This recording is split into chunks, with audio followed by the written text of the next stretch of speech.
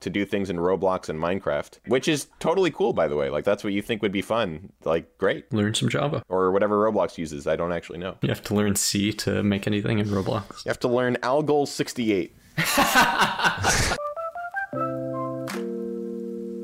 Hello, everyone, and welcome to this week's episode of the Summer Tech Podcast. Today we are joined by Stephen Fink, the founder of Summer Tech and Codedom, Ben Ehrlich, our wonderful tech director, That's and me.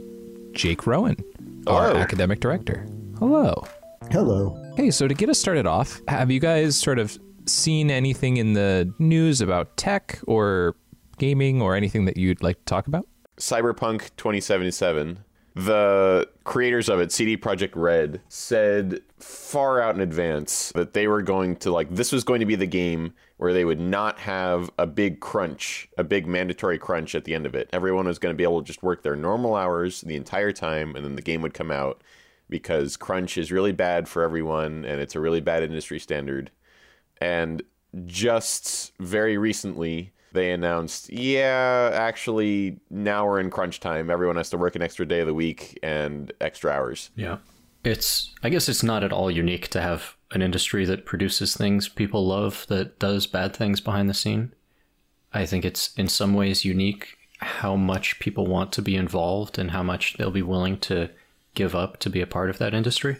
It's interesting how different game development is from almost every other software engineering job, where it's programming and software engineering almost have this reputation of being a really good job right now for good reason. And so people expect that carries over into game development and stuff like that. And it's just so not the case in that one subfield. Typically, there are companies that have really good work environments, absolutely, in the gaming industry, but it's just the overall trend is towards crunch days and low pay, long hour. 'Cause it's so easy to abuse people who so badly want to be in the industry. And when it's so competitive, there's so many people who want to make games and are willing to give up a lot to do it. I'm really hoping, it seems like change is happening. Like, at least the people at CD Projekt Red were like, oh no, all right, we really messed this one up. Like, they were trying, they at least felt like they had to say that they weren't supposed to do that, you know? 5 years ago, they wouldn't have even said that. That's kind of a low bar. I mean, we're moving in the right direction, just not very quickly, is what I'm saying. Video games are getting more popular. I could understand it moving in the wrong direction, but it's not. It's an optimistic start to this podcast. Moving into our main topic of this podcast, I wanted to ask you guys, what do you wish you knew when you started out programming? Or what tips would you give yourself now, having done this for many years, when you were just starting out and whenever that was? There's one thing that I think I really needed to know when I was starting that I just really didn't get, which is when I was programming, when I first started, for honestly the first couple of years, like what the computer did to my code that made it run was this complete mystical process. And so a lot of code that I wrote only ended up correct through pure trial and error. And like very simple code would end up correct only through pure trial and error. And I thought that was just what programming was like. I thought trial and error was just part of the programming process. I mean, it's certainly something that a lot of programmers talk about. It seemed like that's just how it worked. But now that I'm a lot more experienced, the whole point of programming is that it's supposed to be very simple to understand what the computer actually does with your code. You actually can understand things like how a for loop is actually interpreted. That's not arcane knowledge that only the elders know. That's something you can actually just know, and it's not even that complex. I mean, it's not the easiest thing to learn, but you're way better off learning that than just assuming that the computer does some extreme calculus every time you make a for loop, and you're better off just guessing every time you need a for loop. The thing that the computer does with your code is not magic, but if you don't know the fundamentals, it may as well be. You're going to have a lot of trouble doing things with your code if you don't understand the fundamentals, and then you're also going to miss out on how to do things well if you don't know the fundamentals, so everything that you're doing is just kind of fiddling around until it magically works.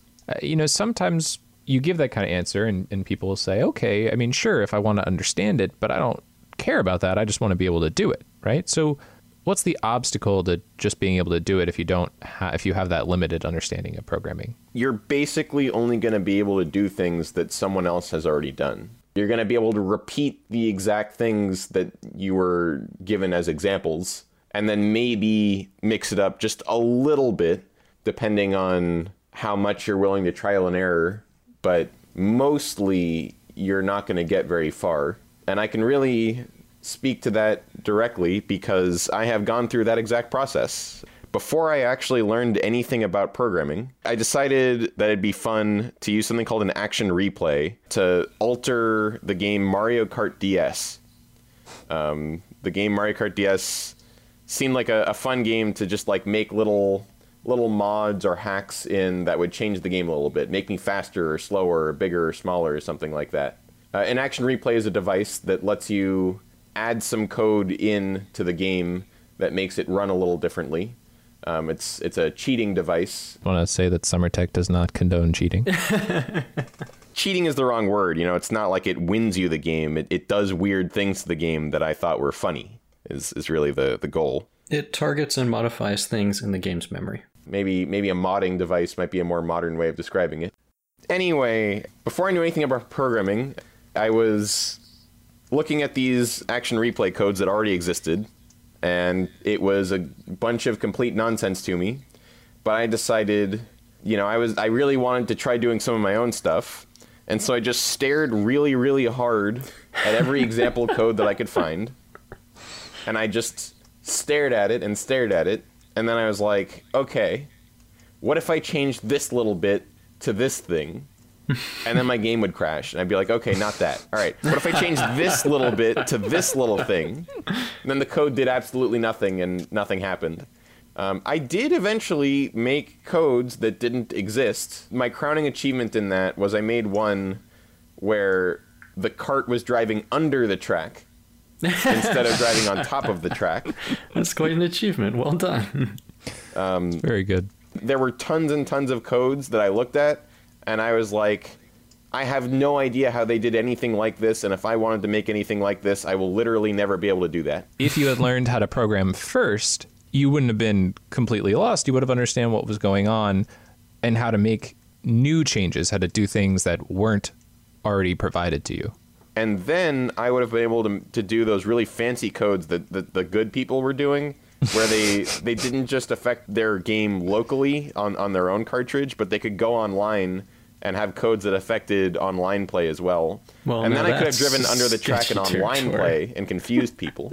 And now we're really getting into the territory of things that SummerTech does not condone. SummerTech, get banned by Nintendo. We've gotten banned by Club Penguin before. It's nothing new. We've gotten banned by Pokemon Showdown before. We did get IP banned, but that wasn't because of any bad conduct. That was just because we had so many people trying to play the game at the same time. It looked suspicious. Ben, did you have any kind of similar experience when you were starting out programming with maybe not understanding exactly what it was the computer was doing when it was reading your code? Yeah, but I wouldn't say for me that it was necessarily a bad thing. I think the trial and error and fumbling around period for me was very valuable. I'm someone who likes to learn by making mistakes. And for me, that experience of just not knowing what I was doing until I knew what I was doing, I thought was pretty valuable for myself as a programmer and as a debugger and as a model citizen. Does any web developer really know what it is their code's doing, Ben? Matt, that's very disrespectful. I feel like that is actually like a bit of a fundamental difference. Like the kind of programming that I do now incentivizes knowing exactly how the computer handles every single part of it, because I program very often at a very low level. Whereas if you're mostly doing things like web development, you're not really incentivized to understand exactly how the interpretation and then compilation pipeline works for that. It's a very long pipe. It's too many layers of abstraction. It's not worth your time. Right. You know, I said that as a bit of a joke, but there is sort of a reality with specifically web development, just that the environment and the technologies that you're using are so complex and built on top of each other. It really is hard to unpack every single level of the code you're writing. There is some amount of, okay, this part is just there because I need to use XYZ library to make this work, you know, and you don't necessarily always unpack that because it's changing so fast and it's always being updated. Steve, what are the common questions you get from kids who are just starting out or maybe have done a week of something like summer tech or coding and don't know what comes next? Well, you know, being the elder statesman of the group, I don't really get that a lot from kids. I get it more from parents. Parents think they know what they know or they don't know. And what I get a lot is, well, how long should they, you know, be on this language before they switch to this language? And then I always have to explain, well, why would they switch to this language? And they just assume, well, this is what you do, right? I mean, this is the beginner language and this is the advanced language. And so you have to explain a lot of that and explain that, you know, we're not here to teach languages. We're here to teach programming. You'll learn languages. You know, and I actually think that's something that fits really well into our topic, looking at it from the programmer side. I mean, I know when I was just starting out, a lot of beginner programmers put a lot of emphasis on the language that they've learned. And then, oh, how many languages do you know? And stuff like that seems to be a common question among people who know a little bit about programming, but not that much. Whereas once you get a bit more experienced, you realize it's not about, oh, I can program in 15 languages. It's about, okay, what can you do in those languages? Are you not just a beginner or proficient? Do you understand the libraries? Can you apply them? Can you use them for their strengths and things like that? It's really easy to learn how to write code badly in a new language. Learning the actual tools of the trade in a new language is what's really... It's not... I mean, depending on the language, it's not necessarily that hard, but that's really what people want from learning a new language. You know, I've spent about 25 minutes learning Perl, and just from that, because I have such general programming knowledge, I can accomplish many tasks in Perl. My code would just be very unoptimized for Perl, and it would look like code from another language that was hastily put into Perl, because that's what it would be. I'm not a Perl programmer. Why were you working in Perl? Someone asked me to write a quick program in Perl, and that someone was a professor, but, you know, it was in a class. I don't know why I said someone. A class asked me to... Some mysterious person. Yeah.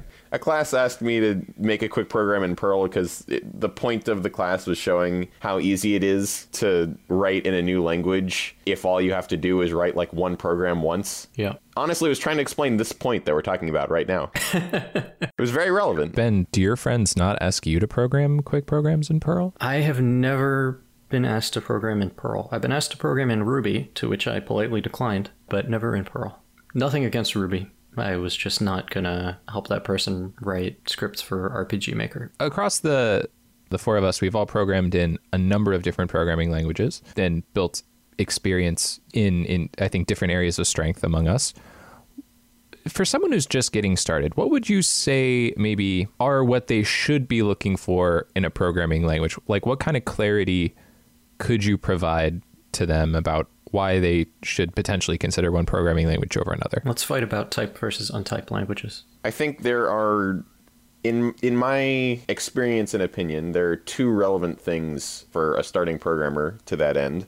One of them is if they are learning to code for only for some particular purpose, like they're learning to code specifically because they have spreadsheets that they need to figure out, or they're learning to code specifically because they want to learn how to do this one particular thing in Unity, but they're usually a 3D modeler, like they need to learn how to do this one thing. In that case, you should learn the language that is meant to interact with the thing that you need to do, if that's all you're going for. That sounds like it should be a rare case, but it's actually more common than you might expect. The second thing that's relevant, assuming that the first thing is not relevant, in terms of like educational value, you're better off learning whatever programming language seems intuitive to you.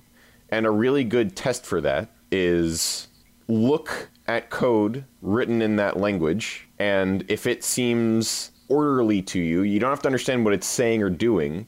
But if it seems like something that makes you feel like you could be comfortable with it, just visually, that's a pretty good sign that it's the language for you. And I would say for most people, that ends them up with Python.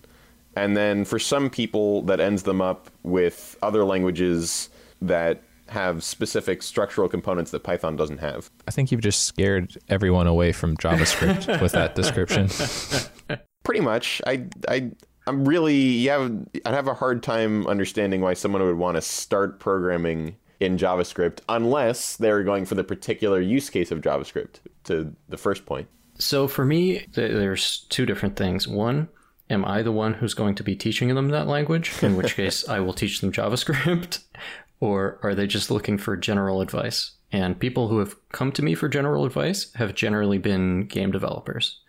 So I went to an art school, and we had a game development group.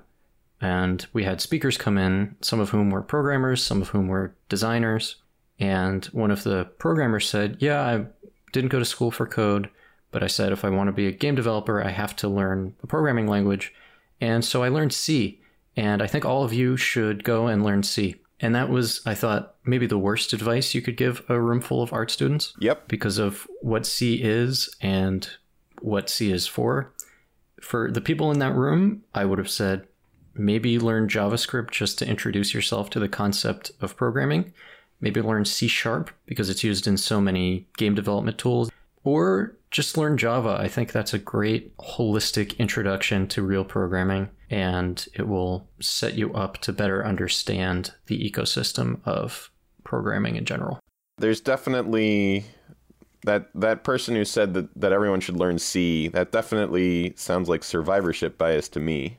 For those of you who don't know, survivorship bias is a particular kind of fallacious bias in which someone who beat the odds is unaware of the fact that what they've done is unlikely, and so recommend that people do the same thing that they did, or think that what they did was the right thing to do. Common example, it's extremely unlikely that you will ever win the lottery, but someone who has won the lottery might suggest it to you because from their perspective, it looked like a good, rational decision. Yeah, and so in this context, someone who learned C and it didn't necessarily kill their desire to get more into game development would recommend it as a programming language, whereas that might not be the best first choice if you're an art student more interested in like game development or game design for the creative aspects of it as opposed to the coding. Yeah. Which, to be fair, there are enormous creative opportunities on the coding side, but that's not necessarily what someone who's coming at game development with that inclination would be interested in, potentially the creative coding sides of it. A question that I get a lot, or an obstacle that I had when I first started programming, is I learned the fundamentals of coding, and I completed what we would call now modules 1 through 5, your fundamentals. And I was all excited that I had this knowledge of how to program. But what I didn't know how to do is I didn't know how to turn that into something useful. What I didn't understand, and what seemed like kind of this Herculean task, is, okay, well, how do I take these fundamentals and actually build Microsoft Word? Or how do I build something that actually does something? What would you tell someone who is just starting to learn their basics about how to sort of fill that gap into the world of the more practical? Like, how do they take their knowledge and start to apply it? The simple answer from my perspective is I remember being in the exact same position. I remember being like, all right, I feel like I know all these fundamentals, but when I look at the programs on my computer, I think I have literally no idea how these were made, right? Like, why is there such a disconnect between me knowing all this good stuff and the programs on my computer being something that I feel like I could never make? Pretty late into my knowledge of programming. Like, I knew some more than the fundamentals, and I was still feeling that way. So I just went through and decided to look at just a program that I thought was cool, that was open source, and then I went to their GitHub page and just looked at their code. What does that mean for a program to be open source? A program that's open source is a program that has all of its code and similar assets open to the public. Anyone can look at them. So the classic example would be most distributions of Linux are open source. You can go look at all the code for them. In my case, I think I went and looked at the code for GIMP, which is like an open source version of Photoshop. I knew you were going to say, I don't know why that was the program that came to my mind, but I just knew you were going to say GIMP. Sorry, go ahead. So, that's a pretty sizable program. It does a lot of stuff, and it seems very well made and complex. So I thought, all right, let's see how they did that. And the answer that I found is mostly the difference between what I knew how to do and what was in GIMP was GIMP had a lot more of it. There's a lot of lines of code that make up GIMP. That's one thing. And then the other thing is what I knew was general programming stuff. To make something that is like a whole industry level piece of software, what you need is a bunch of libraries and to build on top of existing tools that do the stuff like graphics and making menus and interacting with the Windows file system, so that you can save your files in a convenient way. All that stuff is just libraries you can learn that are not that complicated once you understand all the fundamentals, or at least not that complicated to use. If you wanted to make your own, that would be complicated. Once I realized those two things, my confidence actually went way up, and now I feel like in the right circumstance and given enough time to look all the things up, I feel like I could make a program that size and that kind of industry level, or at the very least work on a team that is doing that, because those programs are big and it would take a long time to write one by yourself. There's just sort of building off of what you were saying there. One of the concepts that you learn when you're writing code are about code reuse and things of the form of functions and classes and code that you write that's designed to be reused over and over again. And I think one of the sort of the little leaps in understanding you start to get is how most of what is built commercially and professionally is just built off of many of those kind of libraries, which are just code that was written to do some of those common tasks as building blocks designed to go into larger pieces of software. And you're composing more and more complicated programs out of those things that exist. And Ben, I'm really interested to hear your input on this, because you are someone who's built a lot of things from scratch that are commercial software that's out there in the world and being used by people right now. Yeah, I guess I came at software in a very different way, because I got into programming because I was interested in game development. So for me, it was never, how do I build this? It was just, what should I build? The challenge was, I don't know what to do, not I don't know how to do it. Partly, I guess, just because I was cocky and overconfident. And there's, I think, a huge amount to say for that as a very young programmer, not feeling inhibited. How did you, I guess the question is, did you feel like there was a gap between the fundamentals that you'd learned and then sort of the software that you saw out in the world that you would potentially want to build? And then two, what would you say to someone to kind of get them in the right direction of filling that gap in their knowledge and getting to the point where they're building things they want to make? I guess I always felt like I might not have the skills of these people. I might not have the know-how to build something as elegantly as them, but I do have the creativity, and I know that I can leverage that creativity to build something that has the functionality of what I want to build. And I guess I would say to people starting out, don't feel daunted by, like what Jake said, something that feels magic, something that seems opaque. Don't be afraid to just build something that works, regardless of if it feels inelegant right now. Is there anything sort of I've missed in how I've steered the conversation that you really think is important advice that you want to give yourself 8 or 10 years ago when you were just starting out programming? Don't do it. There's always the classic, and remember, have fun with it. I could have used that at certain points there. In what way was young Jake not having fun with it?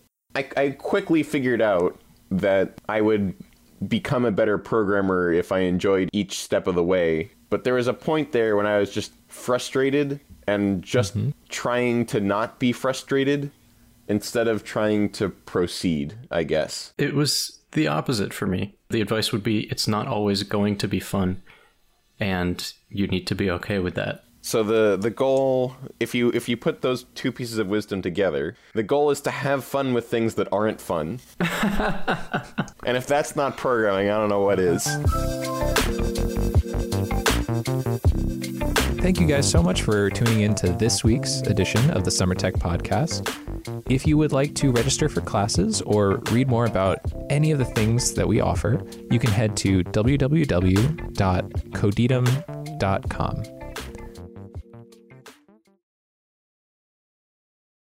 I don't think there's a single person in our intended audience for this show that will have seen.